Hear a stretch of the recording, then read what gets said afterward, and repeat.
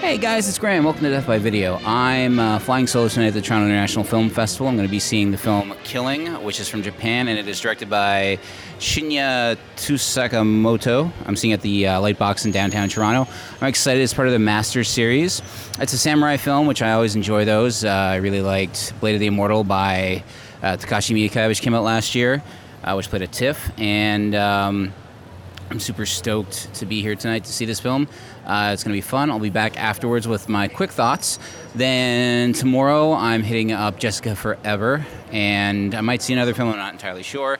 And then on Thursday I'll be checking out The Legend of the Demon Cat, the director's cut, and we'll have Phil Bardak from one of our regular hosts back on the show for our take on what movie is it? It is In Fabric by Peter Strickland. So looking forward to that. We'll be back after Killing with my thoughts on the film, and yeah, talk to you soon. Hey guys, it's Graham. So I just got out of The Killing. Actually, I got out of it a while ago, and it's actually not called The Killing. The proper title for it is Zan, but I believe the production company or the distribution company that financed it is going with that as their title. Killing, not Zan.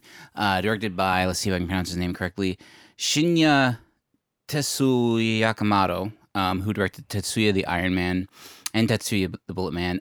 It was great. I really, really dug the film. It was an inverse of the traditional samurai picture. It was the director was there in person, and he said that he basically made this film as a reaction to all the violence going on in the world right now.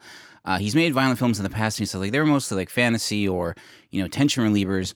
But with everything going on, like he wanted to use the structure of a samurai film to really show how he's feeling about it. And it's the story of a young samurai who is boarding with some farmers before he's heading off to go to Edo. It was during the Edo period in Japan to basically join up with other samurais to form an army for the shogun. And along the way, he meets an older samurai who wants to get him and another boy with the farmers to join him to go to Edo to form an army for the shogun, like I just said. And it goes bad. Basically, something that happens in a lot of samurai films, a gang of marauders show up in the farm, and the young samurai goes out to deal with them, but he deals with them through talking to them. And they're like, listen, we do steal, but we don't want to steal from people that can't afford it. Essentially, you don't bother us, we won't bother you. Peace was made.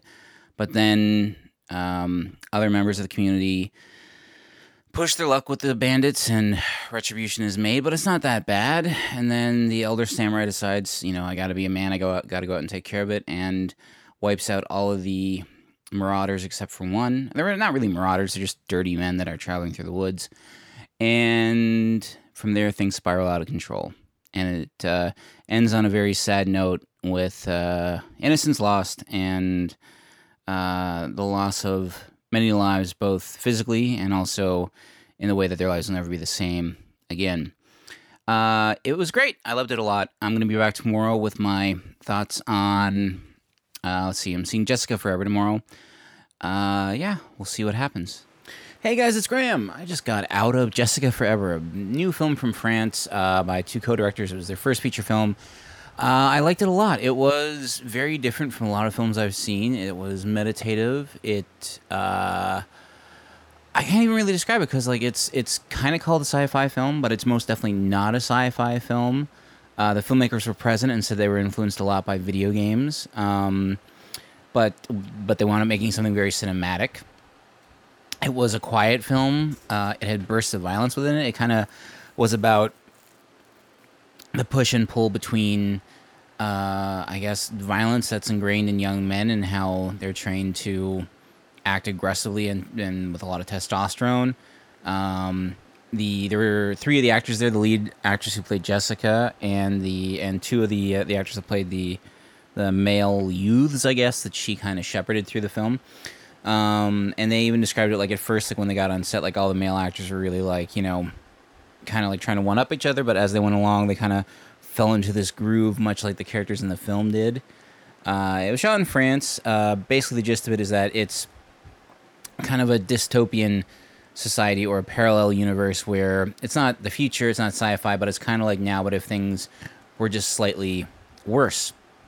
And there are these characters known as orphans, which are basically like kids that don't have parents and are kind of become eliminated by the government in a way. And the government has this special forces, which we are told like hunts them down and kills them. And it turns out the special forces are actually a swarm of drones, which is very terrifying. And the main title character, Jessica, she basically, finds these guys who are nothing but rage and hostility and violence, just channeled at everyone around them, and calms them down and brings them together to kind of form a family, to look out for each other, to provide for each other. And it was really touching, and it was really at times terrifying because the characters, the film was quick to clarify that these characters are violent. They have committed crimes. They are criminals. And each of the characters in it kind of deal with the fact that at any moment they could just revert to their old self. Not like it was a push-pull between the two old selves. It just seems like the character of Jessica brought out the tenderness and the humanity in them that society had basically like pushed down to reduce them to just being a violent ball of hate, for lack of a better term. I liked it quite a bit. I'm really looking forward to seeing what these filmmakers do next, and I hope this isn't the last time that it'll be seen in North America. It currently, I think Shudder, the distribution service, the streaming service, picked it up for North American release. I'm glad. I think Shudder right now, I was kind of hesitant to jump on the bandwagon of it, to have another streaming service, but I did, and I really enjoyed their programming. I think that in addition to the Shudder focuses on genre and offbeat cinema, and I think in addition to like their horror mainstays, they're the company that released Revenge last year. They are putting out films that don't really fit any particular mold, but need to be seen. And I couldn't even imagine how this would be marketed or promoted, because there's just no way to like sell it. It's not really, I don't want to say, there's not really even a plot to it. It's just these characters like traveling through a brief period in their time, and it does have a very set beginning, middle, end, and a driving force towards it. Like there's always, even though I say there's no plot, it's constantly driving forward, and yeah, I enjoyed it greatly. Tomorrow I'm seeing two films. I'm seeing The Legend of the Demon Cat, the director's cut, and I'm seeing In Fabric by Peter Strickland, which I am looking forward to both. I'm going to try and squeeze in The Standoff at Sparrow Creek, and maybe another film as well. On Friday, I'm going to be seeing Cold War and The Man Who Feels No Pain. So it's going to be a tight. Hey, it's Death by Video. Okay, we're back. It's me and Phil, and we just got out of Peter Strickland's new film In Fabric, which I think we both really, really dug. I really dug it. Yeah, so far it's the best of the fest for me. Like today was a good day. I didn't talk about it yet solo, but I saw The Legend of the Demon Cat, the director's cut, just before this, and I was beating it like a madman riding my bike to get over here. But it was, it's almost the perfect midnight movie in the traditional sense of just weirdness that keeps you awake and keeps you mesmerized. I agree. But it's almost impossible to describe it because it's about a woman that buys a dress to go on a date, and then the dress kind of ruins her life, and then it ruins other people's lives, and then it causes a huge fire in, I guess, London, England. I'm not entirely sure. I'm assuming it's London. It's hard to tell. Yeah, they talk about it being hard to make friends in that city. But this metropolitan England city. I think the one thing they really nailed was the commercials on TV. Like, if you ever go back and watch, Sears commercials for sales from, the late 70s or early 80s. Yeah, they're very much, just a bunch of, the worst psychedelic nightmare you could imagine. And this film nailed it. So the catalog imagery and a lot of the logos as well. They've preserved that aesthetic, and a lot of the music seems to echo that period. Yeah. It was done under a pseudonym. Peter Strickland mentioned that it was Tim Gain who did the music. Tim Gain from Stereolab, I would assume. Right, and yeah, it was under some kind of pseudonym, but I guess it was just so not to say hey, it's a Stereolab soundtrack or something like that. But it's the sensibility. I mean, like Broadcast did the Barbarian Sound Studio soundtrack.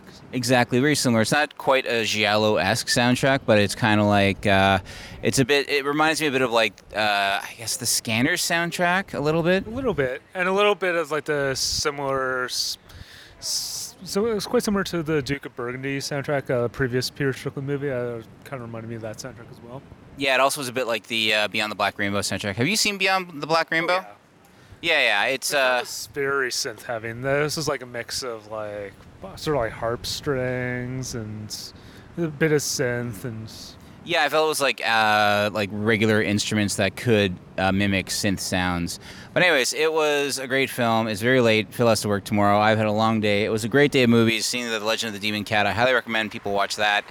I had to like bolt out of the Q&A to get here. It was a last minute thing, but we made it, and I think it was a great Q&A as well. It was good to see Peter Strickland in person and be like, oh, he's not some weird, strange person. But the cast still around: Gwendolyn Christie. What was the other actress's name? Marianne Jean-Baptiste, who's probably best known for Secrets and Lies, the Mike Leigh movie. Right. They were fantastic, and I can't recall any of the other actors that were in it right now. But there's Barry Adamson. I don't know if he's acted in anything before. I've never seen him act before. Barry Adamson of Magazine, and he was an early Bad Seed, and David Lynch collaborator. He was on the Lost Highway soundtrack. Right, he played which character was it again? He's Zach. Right. Yeah, exactly. Yeah, the one that goes well. So yeah, that was great. And then the actress that played the I know her, who was in the department store. I can't place her though. I don't know her either. Yeah, I can't. I'll look it up and I'll find it. But I really dug her performance. I thought she was like a definite standout highlight of the movie. Oh my God, we're going to see a car crash. Oh no, it's okay.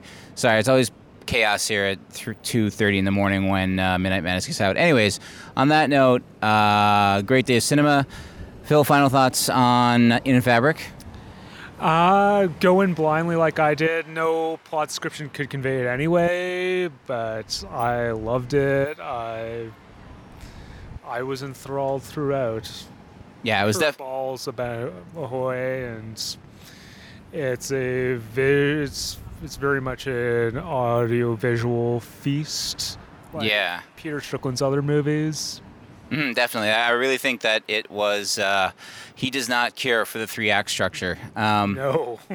And this movie is a great example of it. So, for Death by Video, I've been Phil. And I've been Graham saying, please should rewind, and we will see you next time. Keep watching awesome movies. Good night.